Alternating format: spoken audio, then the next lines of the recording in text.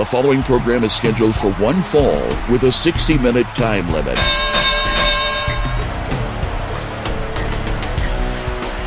This is Take 4 Wrestling with your hosts, Brian Kilby and JT Hogg. This is Take 4 Wrestling. I am Brian Kilby, and with me, I am joined by the king of PWA himself, JT Hogg. King Hogg, how's it going? It's going royally. Royally. Awesome.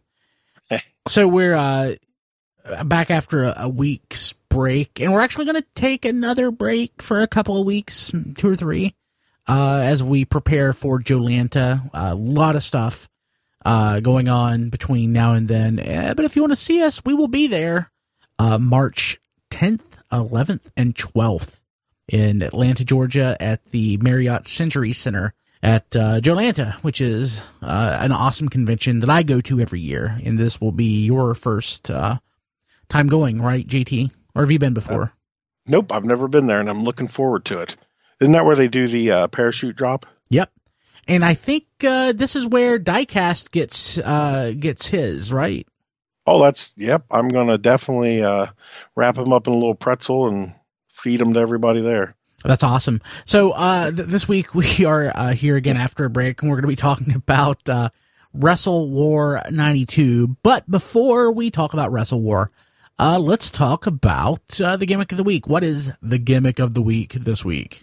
Well, I've started looking at gimmicks, and I decided to maybe it should be more encompassing. So this week I wanted to talk about foreign gimmicks, something that's kind of went to the wayside a little bit. Like, and what do you mean foreign? What do you like Russian or German, Japanese? What are you talking about? Oh, just kind of all of them, just non-American gimmicks. They really don't do too many of them now. I think the only one really active is Rusev. So is there something specific to these when you say foreign? I mean, you have a lot of people that are not from the United States, like Bret Hart, or folks like that, or Mil Mascaras. Anybody who is like like most luchadors. Of course, anybody from outside the U.S. But is this is though specifically the gimmick? Yeah, like Bret Hart wouldn't fall under that because I mean they did a little bit when it was the Canadian against the U.S. But I'm talking about more like guys that was like their whole thing, like Boris Zukov or Nikolai Volkov, the Iron Sheik. So this is the xenophobic gimmick. Where yes, that might be a good one for it. Where you're trying to pit the United States against some person from outside the U.S. specifically. Yeah, it's like there's the French ones. You had French wrestlers, German wrestlers. Australians are usually our friends, so we don't worry about them. But even like the British Bulldogs wouldn't really fit into this category because they weren't coming in and invading. Somebody that would fit under this would be Ludwig Borga from Finland, when he would talk bad about America and say that they're pollution. And Ivan Koloff, right? Who just passed away. Yeah, Ivan Koloff would definitely be fit under that. And the Russian Koloff, Bear. Iron Sheik. All those guys. I don't know if the actual like the Sheik would fit under that, but I think he would. Probably, yeah. The Sheik would fit under that, yeah. It's definitely a gimmick that doesn't get used as much anymore. I think now they do it with more safe countries, like Canadian or French. Like they don't do it as much with like Iran or Russia or Germany anymore. Like there's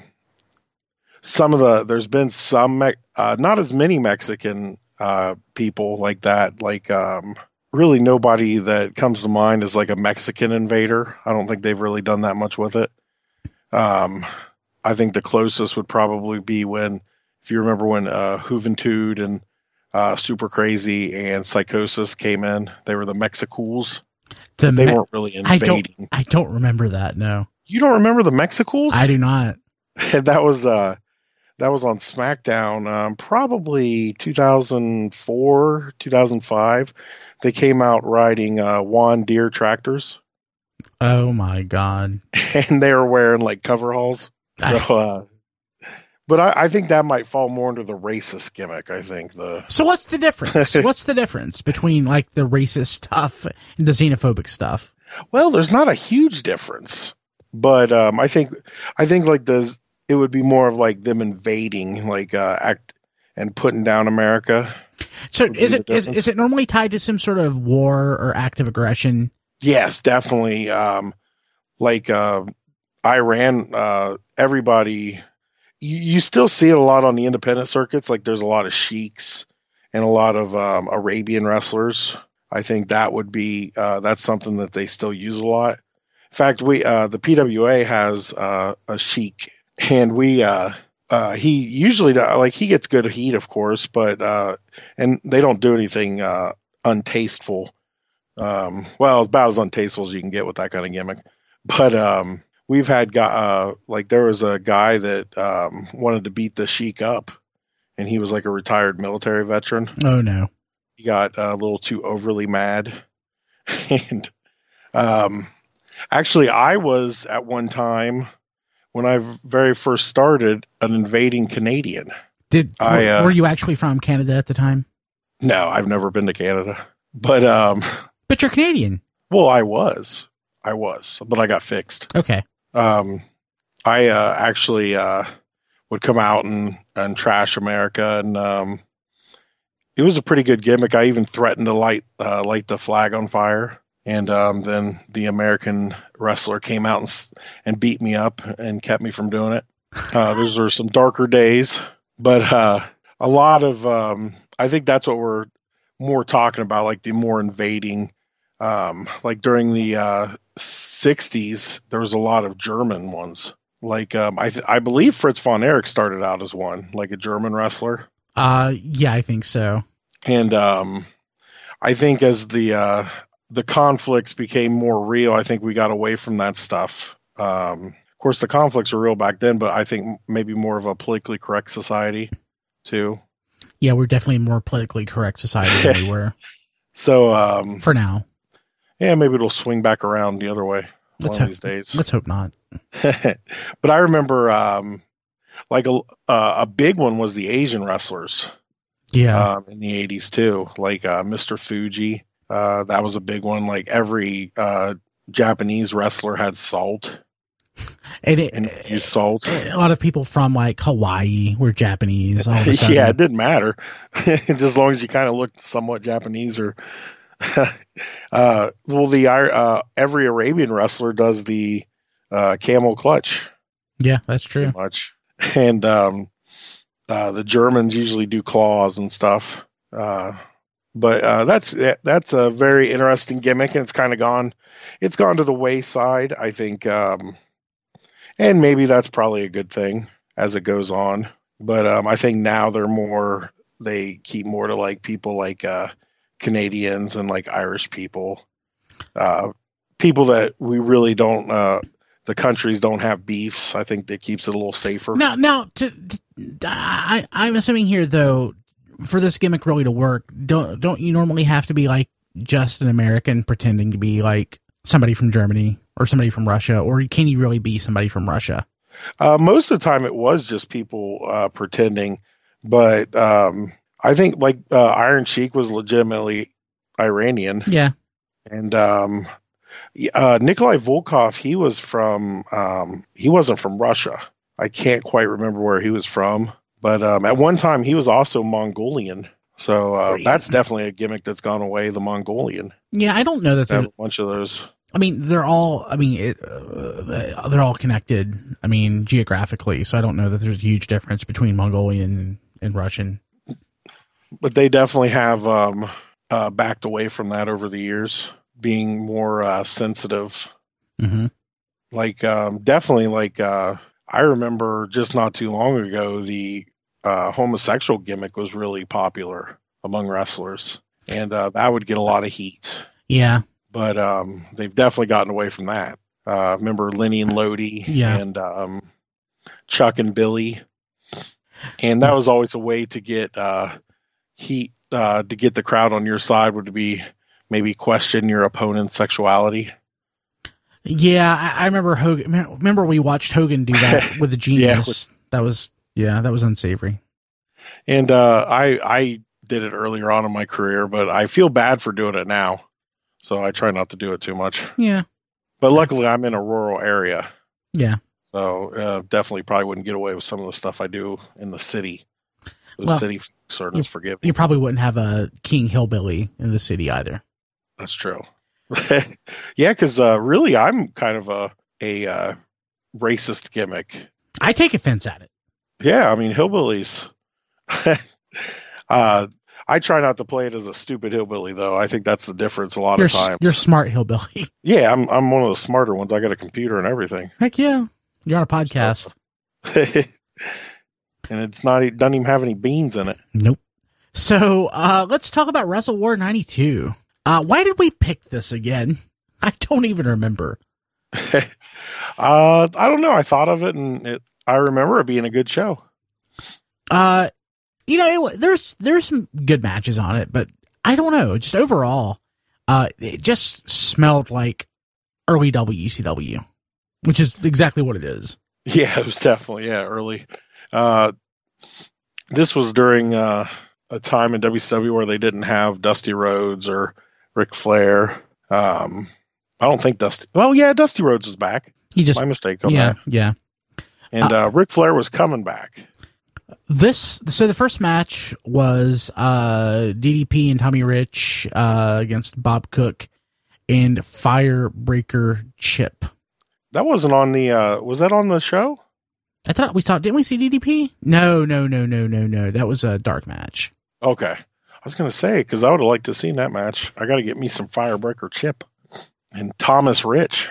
Man, for some reason, I thought I funny enough, because I'm going through my notes and I'm trying to compare the notes against so I do pre-notes and I do notes where I'm watching it. And normally what I do, especially if it's something I'm not familiar with, I go to Wikipedia and I copy the match listing and then I work off of that. And I don't have anything under my notes, but funny enough, after watching it, I'm like, yeah, I saw that DDP match. No, I didn't. You constructed it in your mind. I constructed it in my mind. So actually, the first opening match that you see are the Freebirds versus Terry Taylor and Greg the Hammer Valentine. Yeah, I did not expect to see Greg the Hammer Valentine. That surprised me. Was it? I didn't expect to see the Freebirds, but it's only kind of the Freebirds. It's Michael P.S. Hayes and Jimmy Garvin. So it's the lesser Freebirds. What was it about Greg Valentine you didn't expect to see? Did you think he was in the WWF at this point? Yeah, I always associated him with being in the WWF at this time. This must have been right after his face turn, which I thought was later, but and he was a champion. I didn't expect that either with Terry Taylor. That seems like a thrown together tag team. It does seem like a thrown together tag team, but of course it was early WCW, so it was all thrown together. Well, they were the United States Tag Team Champions, which was a title I forgot about myself. Yeah, and because I was watching it and it didn't register that they were the U.S. champions. Then after the match, or later on, Michael P.S. Hayes is cutting a promo about how they're heading for, they want to go after the world titles. And I'm like, you are the world title champions. Then I saw the belt and I'm like, oh no, you're not. You're the U.S. champions. How many tag titles you need, buddy? Yeah. Well, they consolidated down to one later. This was also, this must have been right after the York Foundation broke up too, because Terry Taylor was known as Terrence. And then of course, in the dark match, Tommy Rich was known as Thomas Rich. Yeah. So I was kind of hoping to see the York Foundation, but was Ricky Morton part of that? Yeah, it was. Okay, that's why he went by Richard Morton. Richard. So I knew when he was singles and they turned him heel, they called him Richard Morton, but I didn't remember that he was specifically part of the York Foundation. Yeah, it was like Tommy, Terrence, and Richard. Okay, that's crazy. Was another guy, and of course Alexander York went on to become Melina. Yeah. Or not Melina. Marlena. Marlena. Marana. Okay. I thought this was a pretty decent tag match. It just wasn't like, if it was between guys that made more sense as a tag team, I think I would have enjoyed it more. I mean, Jimmy and Michael weren't a bad tag team as the Freebirds at this time, but Terry and Greg is like, why are they tagging? This was not as good as the DDP match that I didn't watch. Yeah. Well, nobody could beat that. It's got Firebreaker Chip in it. I don't even remember Firebreaker Chip. I barely. This was during, this was like the time when WCW was making like the Gloob figures and the comic books. So I'm going to skip ahead a little bit. So I was watching this, and there are folks I didn't remember. I'm like the Super Invader. Why does it? I thought they were saying Super Vader. I'm like, the Super Invader. I'm like, I looked at him like, he looks like he's built like Hercules, but I'm like, but it's not Hercules. It's the Super Invader. No, it was Hercules. Yeah. As soon as I saw him wrestle, I was like, that's Hercules. Yeah, like Todd Champion. I didn't remember him. Scotty Flamingo was awesome, of course. Scott Levy. Yeah. Was this before he was in the WWF? Yeah. Okay. He went on.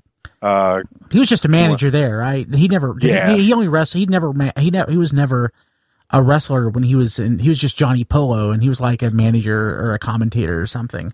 Yeah, I don't believe he ever wrestled in WWF. He was built at 224 pounds in this, and honestly, I never thought he was that big. That was small at that time, relatively speaking.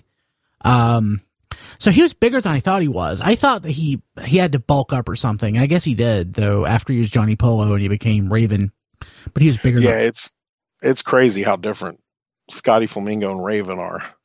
It's insane. Just a little bit. So Freebirds win. They're the U.S. Tag Team Champions. Yay. Next match was, God, I will admit, I'm not gonna lie, I do not understand how. When back in the day, I was a Johnny B. Bad fan. I do not understand what it is about Johnny B. Bad that had him as popular as he was. Vince McMahon thought that he could have been the WWF champion. Did you know that? Yeah, I was watching one of the podcasts where he talked about that he what all did he say? He said that he wanted Johnny B. Bad, and Jim Cornette said that he was Bruce Pritchard. Didn't get Bruce said he didn't get Johnny B. Bad. He got Mark Marrow. Yeah. And that's all he was ever known. But Johnny B. Bad, he wore mascara. He was as pretty as a picture. Looked just like Little Richard. But he fought one of our favorites, Tracy Smothers. That's right. Tracy's awesome. It was an okay match. The big thing to me, though, they were always talking about how Johnny B. Bad, Mark Marrow, was a Golden Gloves champion. I guess that was legit. I guess that's the first shoot he was. Mm-hmm. But he finished off Tracy Smothers with like a right hook. Yeah. That just seemed grossly illegal, especially at this time. Well, Jesse kept bringing it up. Jesse's commentary is pretty funny because Jim Ross said something about Johnny B. Bad always wanting the title because he was always a bridesmaid, not the bride. Oh, that's Jesse, that's awful. And Jesse was like, I think Johnny B. Bad would want to be the bridesmaid. Like, that's just terrible. He made some pretty funny jokes. With Gorilla Monsoon, Jesse Ventura, I don't like him with anybody else. I didn't care for his play-by-play. I didn't for his commentary. Honestly, I don't like Jim Ross that much. I know a lot of people are probably going to yell at me for that, but I've never cared for Jim Ross. I think Jim Ross is great. I never thought he was that good. I thought he was too dry, and I think definitely he was play-by-play. Yeah, but I don't know. Like, he was just something about him I didn't like. Of course, going back to it, I didn't like Austin when I was younger. Mm-hmm. And he was always all over Austin, so that's probably why I don't. And I just never got over it. Because eventually I got over it, and I like Austin now because I appreciate what he did. But as a kid, I couldn't stand Steve Austin, so that's probably why I don't like Jim Ross. Boo. But yeah, that certainly. Oops, knocked over something. Johnny B. Bad, right hook, Tracy Smothers. Any thoughts about the match? I thought it was a pretty decent match. It was during Tracy's when they were calling him the Young Pistols when he was teaming up with Armstrong, and they must have just broke up and Tracy turned heel or something. Tracy's a great heel, and he's a great talent. I absolutely love Tracy Smothers. anytime I'm on a show with him, I'm excited. But it was a pretty decent match. It was fun to watch. Both those guys are very, very athletic. And Johnny B. Bad was super over, and he was as pretty as a picture. He was super over. It's crazy. And unfortunately, he never had that success in WWF. Nope, not even close. Yeah, nowhere near it. He was overshadowed by his wife. Yep, and she, we don't like her. Probably. She ruined wrestling for a while. I'm not going to talk too bad about her because she's married to Brock Lesnar. Yeah, I'm not going to mess with Brock Lesnar. Next match we had against Scotty Flamingo, a.k.a. Scott Levy, versus Marcus Alexander Bagwell. God, it was hard saying his name. And he was so young here. Yeah, super, super young. This is during his gigolo days, probably. He was actually a gigolo later, too. If he didn't was he a gigolo young when he was younger? I think he was. I think that's how he paid for a lot of stuff. I only know of him as being a gigolo later in life. So he's a pretty cool guy. I've met him a few times. I remember him the first time I ever got exposed to him. He was the handsome stranger in Global Wrestling. His voice is so raspy. Is that from like smoking, or what is that from? I'm not sure. It's always been like that. He's just got a raspy voice. Maybe he had some sort of throat injury or something pretty early on. Possible. He was a football player too. Yeah, he was in high school. Did he go in college as well? I don't think so. I don't. Never really heard much about that.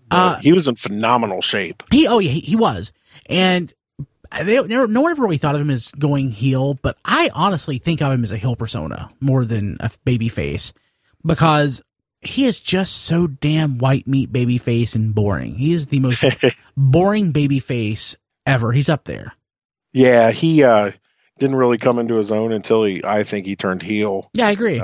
Because they gave him like the most generic like tag teams as possible, like with when he was with Too Cold Scorpio, and then he teamed with the Patriot. They were called like the Patriots, and wore red, white, and blue tights. Now the American Males, they were pretty cool.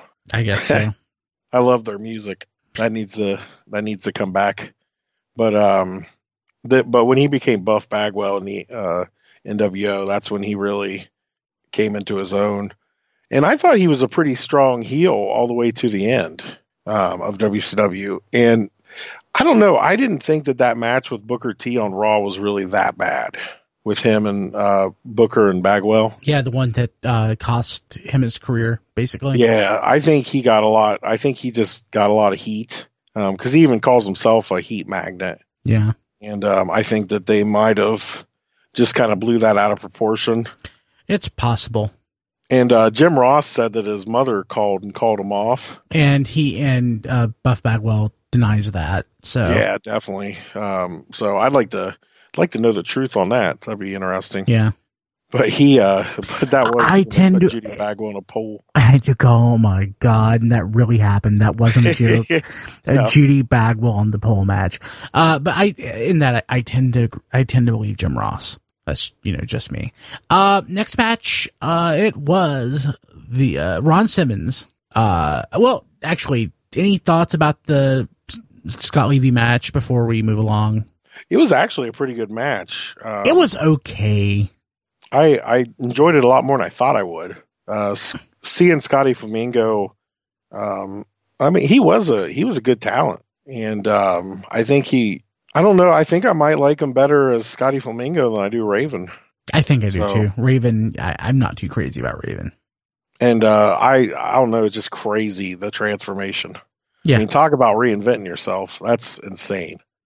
Yeah. So Scotty Flamingo, Scott Levy, Raven's supposed to be a really smart guy. I'm certain he is. Yeah. He's like a member of Mensa. I looked him up in the member directory. He wasn't there. Just saying. Uh-oh. Did he lie? He may have been a member. He's not currently. He told me he was. I looked him up. It wasn't there. Uh-oh. I'm going to DDT him.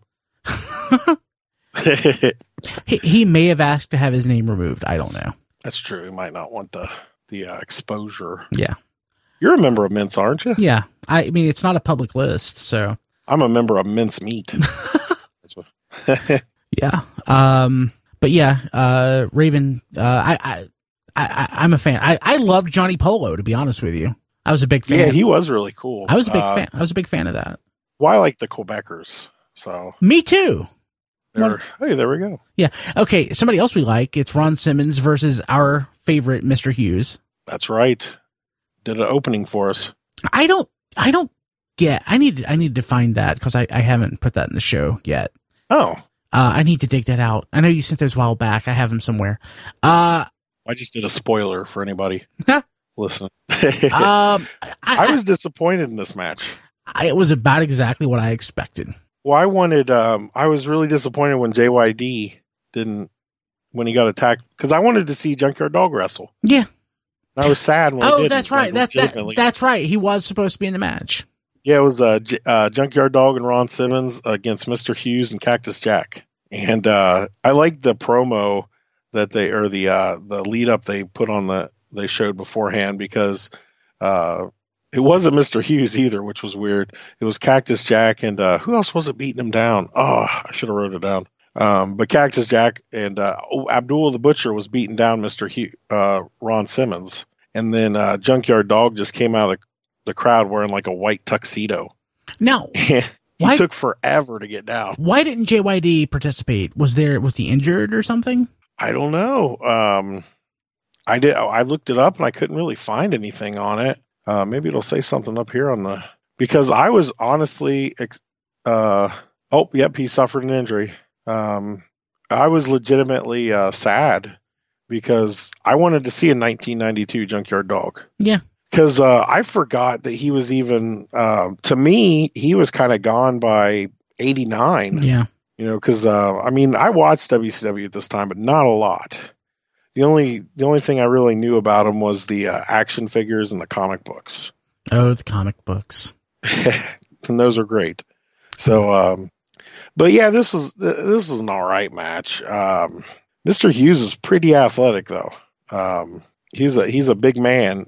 He's not that big anymore, but it was all right. It was just a match. It was nothing just too fancy. That was basically how I would describe most of this. I would say it's a show. So the next one, I love Harley Race. Anytime Harley's on managing or whatever, it makes me very happy. The Super Invader, who I kept hearing as Super Vader, so I thought he was like Vader's tag team partner at this time that I wasn't aware of. The Super Invader, aka Hercules, defeated Todd Champion. I did not remember Todd Champion at all. I have no idea who Todd Champion is. Yeah, his biggest was he was in a tag team, the Patriots, with Firebreaker Chip, and they were from WCW Special Forces. So he was in a tag team called the Patriots. Yep, and I'm pretty sure that's what they called Marcus Bagwell and the Patriot too. Oh yeah, Marcus Bagwell. He tagged with Del Wilkes. Yeah, that's right. Gosh, I forgot that. They were a pretty good tag team too. I always liked Del Wilkes. Me too. I thought Del Wilkes was great. He got a raw deal in WWF when he went up there. Yeah. I had his figure. The drugs. So the Super Invader, Hercules wasn't old at this point. But I've never thought of Hercules as a great wrestler because he's not really. But I love the fact that we were talking about foreign gimmicks before. He was supposed to be from Thailand. Yeah, which I'm not sure why he was from Thailand on that. Because Vader was not from Japan but wrestled in Japan, I guess. So yeah. If he is going to be Vader's partner or with Vader or under the tutelage of Harley Race, he's got to be from Thailand because Thailand is a dangerous place. Yeah. A lot of those bamboo sticks, I think, isn't that in Thailand? There's bamboo in China. Bamboo? Oh, okay. China has bamboo. I don't actually know much. I just had my first Thai food not too long ago, and I liked it. What did you have?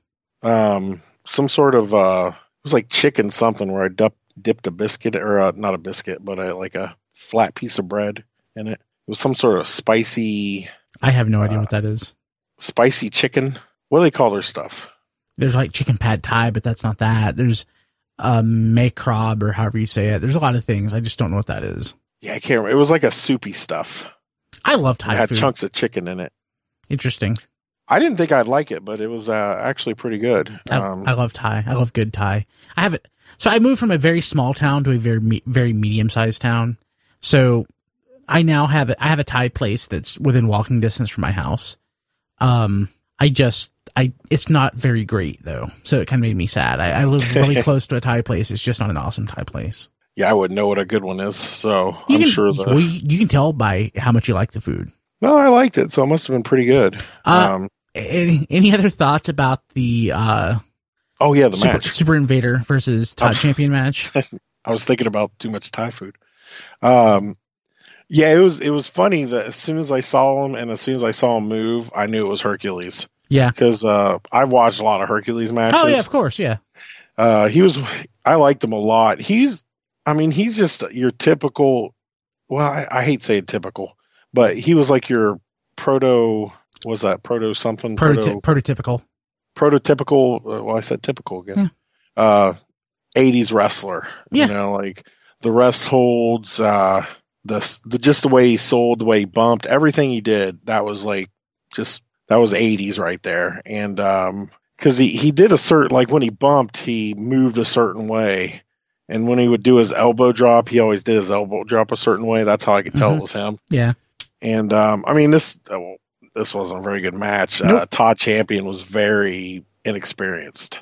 You could say he was as green as goose poop. And this was a mid-card match on a fairly major pay-per-view.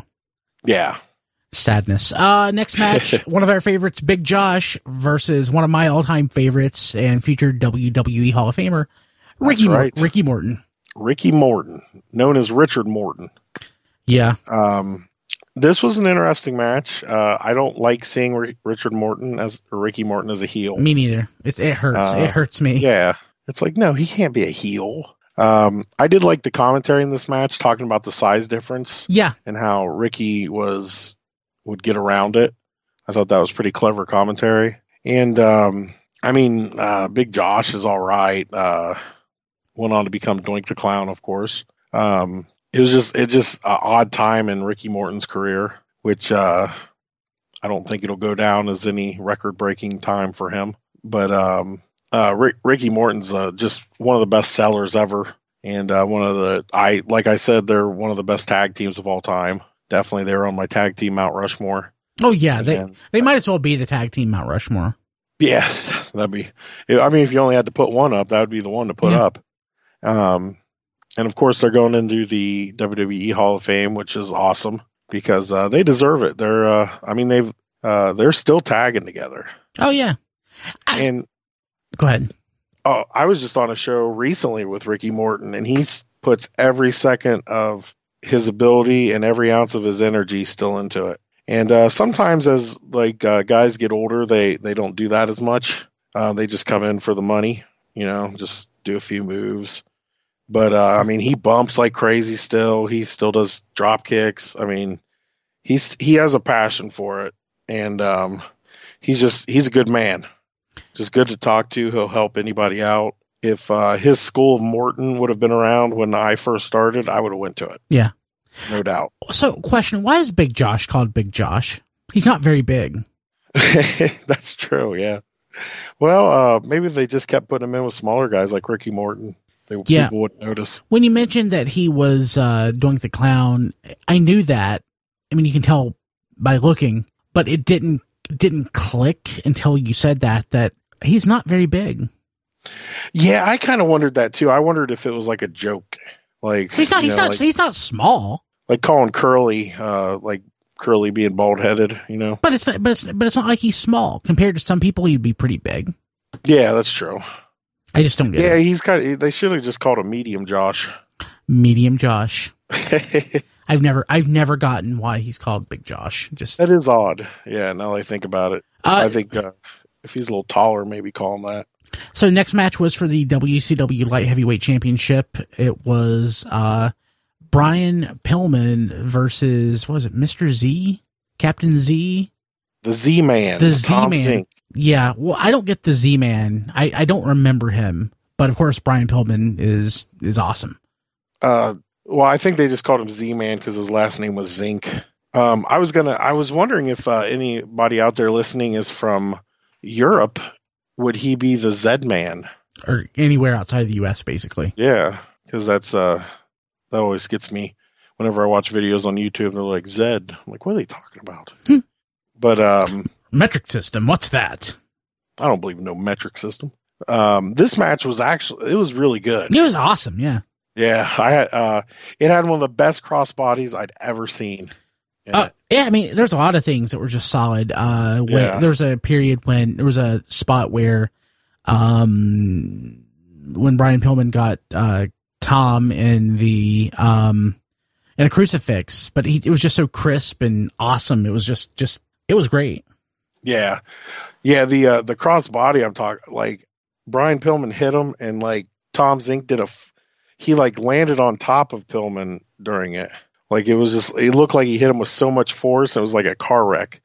And I really enjoyed this match. This was probably one of my favorite matches on the card. They were kind of going with both guys were friends.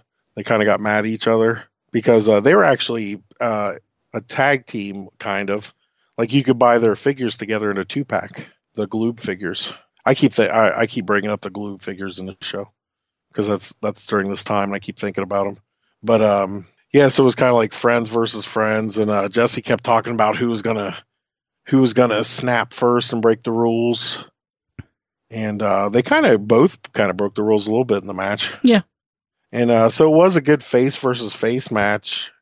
Tom Zink was a pretty decent wrestler. I think he got. I'm not sure why he never really caught on. I know he quit WWF because he was the original. He was a part of the Can-Am connection with Rick Martel at WrestleMania 3, if you remember that. Vaguely. And then I think he quit after that, and that's when they put Rick Martel and Tito together. And he just never really took off. And he was a good-looking guy. I thought he kind of looked like Scott Baio a little bit, like a wrestling Scott Baio. So, yeah, it was a good match. It was a nice long match, and it was for the WCW light heavyweight title, not the cruiserweight stuff. So, yeah, it was fun. And Brian Pillman's an amazing talent. Yeah, it was, absolutely. I enjoy going back and watching Brian Pillman because he was such a great talent. And too bad, unfortunately, he was taken from us too soon. He was. Next match, the Steiner brothers versus WWE Hall of Famer Tatsumi Fujinami and Takayuki Iizuka. I'm glad you said those names. Yeah, this was a good match. Yeah, man, this was a hard-hitting match. This was for the IWGP Tag Team Championship, so this was back when WCW had the agreement with New Japan when they would exchange talent, which, I mean, that was really, I mean, I wasn't, of course, watching New Japan at that point, and I don't really watch a lot of New Japan now, even though I know I should. But it was always a chance to get a lot of talent that we wouldn't normally see here in the U.S. So yeah, it's like when they brought in Muda. Yes, go ahead. It was just whenever they brought in Muda, it was an event. Unfortunately, we don't have anything like that anymore. Like when some guy will just come over for a couple months, and it's like, oh, Muda, when's Muda coming back? Oh, yeah. Muda's coming. I had forgotten how big Scott Steiner was even at this point. I mean, he wasn't the freak that he was, 6 or 7 years later, but he was still thick. He was a thick dude. Yeah, he was a beast. And these guys were just hitting each other so hard. Jesse kept bringing up how the Steiner brothers are from Detroit, and of course the other guys are from Japan, so it was like car manufacturers against each other. Oh, that was terrible. But yeah, I mean, and Scott, they had Rick Steiner on their shoulders, and the other guy went to jump off the ropes, and Rick Steiner belly to belly suplexed the guy off the other guy's shoulders. And you could just tell that because that one point, I don't know, I'm not very good with their names, but Takayuki, I think he was the one that had his nose bloodied, and he just looked completely out of it because Rick Steiner landed on his head during an elbow drop. I mean, these guys were definitely working the Japanese style match with a lot of moves that would normally end most matches during this time. And of course, they were kicking up from it because Japanese wrestling style is a little different. I don't know a whole lot about it, but I know that they hit finishers that they're not really finishers. They're just special moves, and they hit and hit and hit until it wears them down. I think that's why a lot of the video games were like that for a while. The finisher just wouldn't necessarily beat the person. And so, I mean, there were some crazy moves in this match. This was when Scott Steiner could do a backflip while he was holding the guy in a body slam. Mm-hmm. Backflip all the way around and land on top of him. And until Scott got to the point where he couldn't move anymore, he was phenomenal. But he just got too muscular. He turned into one big muscle. It's really sad because, I mean, Rick here, there are a couple of spots where, basically Rick came off the top rope and landed on his feet, and it was so crisp. Yeah. And it was, I forgot the exact spot that set it up. I just noticed how crisp Rick Steiner, of all people, was. And he was a big dude. Yeah, he was big and thick. I am not the biggest Steiner Brothers fan, but these guys were on it at this point. They were really good. Yeah, this was probably, I would definitely probably call this their peak. Yeah, I'd say so. Because they're monsters, and they were so athletic. And Scott Steiner, I mean, he had a heck of a future ahead of him. And in a way, I mean, he did do pretty good for himself, but not the way he could have. I mean, he could have been a Ric Flair level wrestler, I think. I wouldn't go that far, but well, just with his athleticism and if he would have learned it, not going to go that far. But I was very impressed. Yeah. But yeah. So, any thoughts? I forgot. Did the titles change hands here? Did the Steiner Brothers get the IWGP belts? This was actually just for the number one contendership for the IWGP titles. Okay. Because the Steiner Brothers were WCW Tag Team Champions. Oh, yeah. And I remember Jim Ross saying, I might have been playing Fallout 4 while I was watching this match. I'll be honest with you. I remember Jim Ross said that the Steiner Brothers, of course, held the most prestigious World Tag Team Championship. I'm like, that's such crap. Yeah, because then why would they be going for the IWGP title? Yeah. Definitely that was probably the more prestigious out of the two. Even WWF, if somebody is IWGP heavyweight champion, they will not mention Ring of Honor. They will not mention a lot of other things, but as a commentator, if somebody held the IWGP, any of the IWGP title, it will often be brought up because it's so prestigious. Yeah. Yeah. And I think that's a title. Those are titles that actually keep their prestigiousness. Yeah. Because they run in the Tokyo Dome, don't they? Some shows, yeah. Yeah. Oh, we should watch that. What was that, Battle in Korea or Battle in what are you talking about? Korea show. The Korea show. Which show is that? Ric Flair wrestled Antonio Inoki. Oh, we should watch that sometime. Okay, I'd be up for that. That'd be a good one to watch. Okay. Have you ever heard the story behind that? Is this one where Rick had to give up the title? Or no, they had their hotels bugged because it was in South Korea, and it was actually illegal for them to go over there. And they had their hotels bugged, and Scott Norton got in trouble because he was telling his wife on the phone. Oh, I've heard that story. I've heard that, yeah. That'd be a good show for us to watch in the future, though. Yeah, that'd be fun. What was that, Clash in Korea? I don't remember.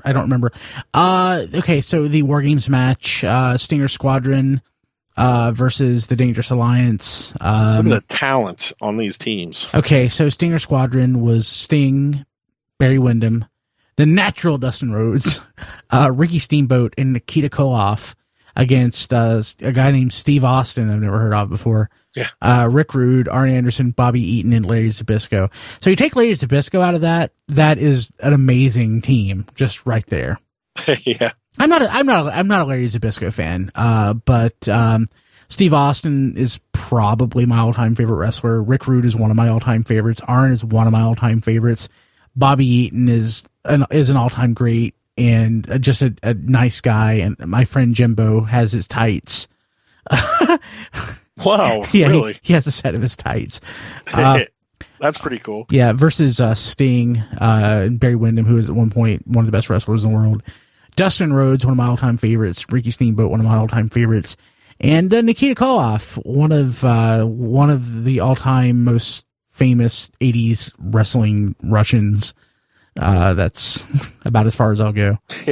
And then you got Paul E. and Medusa outside. Oh my God, Medusa went all the way up to the top of the cage. Did you see that? Yeah. That was crazy. Cool. I didn't think that cage was going to hold him. Me neither. They're pretty brave up there. More balls than I have. She has. We'll have to ask Greg Valentine about that. Yeah. So, man, the match was okay. There's something about the War Games match that just doesn't click for me. It definitely wasn't as exciting as I remembered it. Watching it like a long time ago. It was good. Like, it was good to see Barry Windham and Steve Austin in there. Not later as Stone Cold and the Stalker. Did Stone Cold and the Stalker ever cross paths? They didn't. Yeah, they wrestled a few times. Did they? Yeah, they. Was he Stone Cold or was he the ringmaster? He was Stone Cold. It was right when he started his Stone Cold gimmick. And actually, he did a version of the Stunner. It was more like a chin buster at the time. But and I remember one time they were, I think they were on opposite Survivor Series teams, and Steve Austin was doing commentary during the Stalker match, and he's like, "That ain't the Stalker, that's Barry Windham. Everybody knows that." So yeah, because Barry wasn't very happy about being the Stalker. I thought he liked the idea. He did at first, but then he when I was watching a shoot interview, because if you notice when he first started, he was wearing like the pants and the boots, and he would have his face all painted up. Well, later on, he just stopped painting his face, and then he was like wearing like a WWF shirt, and he started like sneaking his cowboy boots in, and Vince McMahon got mad at him because he just kind of stopped doing the gimmick. But I was excited when the Stalker debuted. Yeah, I remember. What did you think of the match? It was fun. I think it was a good snapshot in time. It was very bloody match. I think everybody had a little moment to shine in it. It hurts me to see Ricky Steamboat in a match where he doesn't get the lion's share of screen time, or at least share it with somebody else, because Ricky Steamboat is so good. Bobby Eaton is so good. Arn Anderson is so good. Rick Rude is so good. These kind of matches really help, I think. I mean, it's just a big cluster. I mean, nobody really gets to shine in these. I don't know what it is. It's just where in the Royal Rumble, usually they can book somebody, bring them in, and then have them shine for a minute or two.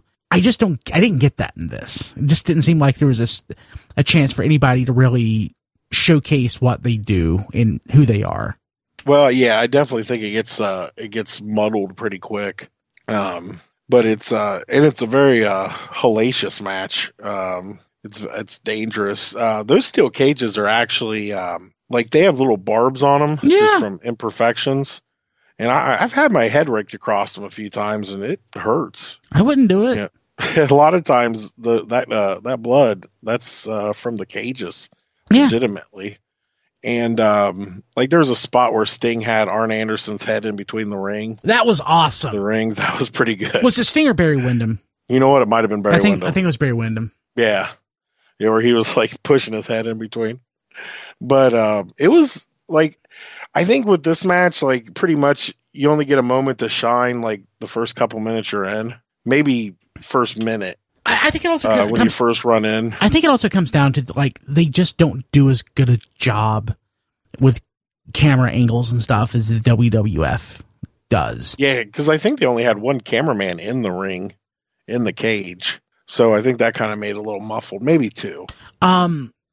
Actually, mentioning cameras, it seemed to me like through at least half of this, the camera was either out of focus or it was like they were using an inferior camera for a lot of the filming. Oh, maybe they were worried somebody was going to break it. Well, it seems, maybe. It seems like they had two cameras. They had like their standard camera and then like a camera they had to go rent like at Walmart or something. It just half the shot seemed out of place. I don't know what it was. Yeah, it's very maybe they're having some sort of connection feed or something. The camera just wasn't as good. Yeah, I don't know. That's very possible too. It's possible. Don't know. But yeah, so basically the match ended when what happened? Larry Zbyszko got a chunk of he like a turnbuckle came loose or something. Yeah, they unscrewed the turnbuckle and left like the hook on there. And then they were having trouble with that too. He took a swing at Sting, missed, and hit Bobby Eaton. Yeah, and it was very weak. So I don't know. It just I think that could have been achieved better. But it just seemed like it was a very weak hit, and it wouldn't have hurt him that bad, especially where he hit him. But I don't know how they could have pulled that off, but it told the story it needed to. And then Sting had Bobby Eaton surrender to an armbar, which you don't see that very often. Nope, you do not. Actually, like a lot of things here you don't really see that often. Didn't Hercules win with a powerbomb? Yeah, he did. We forgot to mention that. And it was a pretty good looking power bomb too. It was, but it was. Gosh, how tall is he? I said Hercules. I meant the invade. The super invader. The super invader. I wonder if they just had a regular invader. Possibly at one point. But I don't know. He was like 6'1", 6'2". So yeah, usually you have a really big guy do it, and you get a lot of vertical movement. But his was just powerful. Well, he was actually the first guy that I ever saw got powerbombed, which is ironic. So by Sid Vicious or Sid Justice. Ah, okay. So that was the first time I'd ever seen a powerbomb. So it was kind of funny he was using that move. Yeah, that sounds about right. But yeah, this was definitely an old school show, of course. I think overall it was pretty good though. It was a good snapshot of WCW at the time. I think it represented everything. Usually matches like the War Games are usually clusters. Because really I haven't enjoyed too many Elimination Chamber matches either. Because it's always going to come down to the two guys. So I think sometimes that loses the excitement, but Hell in a Cell matches are usually depends on who they are, pretty good. But I'm usually not a fan of the Elimination Chamber, but the Elimination Chamber match from this past Elimination Chamber pay-per-view is pretty awesome. I watched the finish to that. I thought it was interesting. I didn't watch the whole show, of course, but I probably should start watching modern wrestling again. I know we're quick to talk about how much better wrestling was back in the day, and certain aspects are. Commentary is better, promos are better, storylines are typically more believable, but the in-ring stuff, modern wrestling's better. I hate to say it, but it's kind of true. Well, they were definitely more conservative back then. I think they were more worried too. A lot of people didn't want to lose, especially on television. They'd want to save the losing for house shows, or because they didn't want to devalue their character on television and stuff. Yeah. More people are looser with that now. Mm-hmm. There's something I saw last week that really made me mad about modern wrestling, but I can't remember it right now. I'm an old man. Yeah, that yells at things. Me too. I'm really bad about that in wrestling. Other stuff, I'm fine. It's new stuff. It's not bad. But wrestling, I'm I don't like it. Don't like it. Let's see here. Any other thoughts about the show? It was decent. I had fun watching it. It wasn't hard to watch. It was WCW 92. That's what it was. Yeah. Wasn't as exciting as I remember, but definitely it was cool seeing some of these old guys. I was disappointed that I didn't see Junkyard Dog. Yeah. I got teased with it, but I'm sure I can go look up some videos on them. Hey, so since the last episode, you've posted at least one independent wrestler spotlight. Who was the focus of the spotlight this week? It was Tony James, the Outlaw. He's a PWA wrestler. I've tangled with him a few times, and he actually has a couple victories over me. What? And he got him in ill-gotten means, but he still has the victory. He's kind of he's an interesting character because he's in his 40s, and he just started. Really? He's only been wrestling for about a year and a half. And wait. He's in his 40s. He just started wrestling, and he's beaten you. He must be like the most talented wrestler ever. He is. I have to say, he is pretty talented. He wanted to be. He always wanted to be a wrestler, but he just never came around to it. And he got hooked up with the PWA in like around 2015 and started training. And he's done he's tried boxing and he's done weightlifting and stuff like that. And he's in. Well, I guess I could probably say he's in public education. Oh, cool. He's probably one of the guy. He's a guy that I've never seen somebody take to wrestling as quick as he has. And he's very talented. And as much as even though he's a big cheater, he still can he knows how to get a crowd mad at him. And I think just from watching wrestling all those years and being a fan, he studies everything. He's very focused. In fact, his catchphrase is "never lose focus." That's awesome. But yeah, he's a heck of a talent. And I suggest anybody watch the videos that I posted of him on our Take 4 page, which actually I have one of the matches where I wrestled him is on there. Cool. And then I got another match where I wrestled my little nephew Juan Crazy Hillbilly. One Crazy Hillbilly. He was my sister's kid from she went down on spring break and came back with a little surprise. Awesome. But yeah, I hope everybody's reading the Indie Spotlight. I like to bring some exposure to these guys. They're because independent wrestling is really good. I mean, it's fun to go to a WWE show, but when you go to an indie show, it's more personal.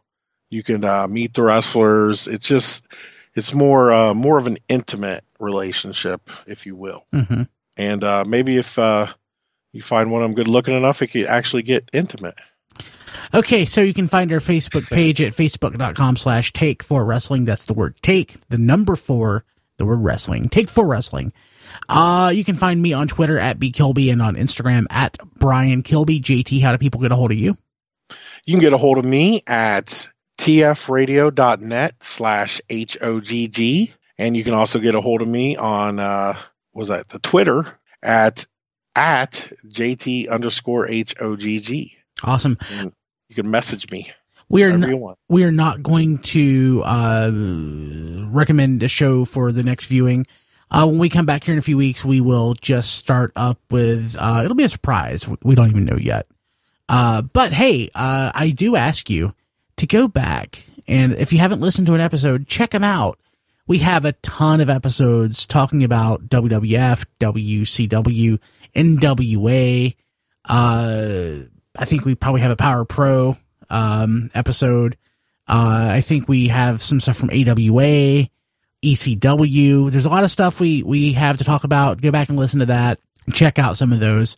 And of course, please leave us a review on iTunes. Just search iTunes for Take 4 Wrestling, or use our Amazon links, or do all of that. Go to tfradio.net/Amazon, do all your shopping there.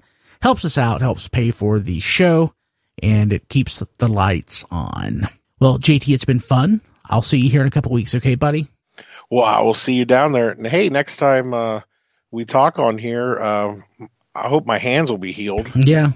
because I'm going to beat Diecast into the pavement. We should record something for Take 4 Wrestling while we're at Jolanta. We'll figure out what, and then we'll share it out. Sounds like a plan. At the very least, we'll have pictures, and we'll post them to Facebook. So I'll see you then. Thank you out there for listening. Thank you for being here. We'll catch you later on Take 4 Wrestling. Boo!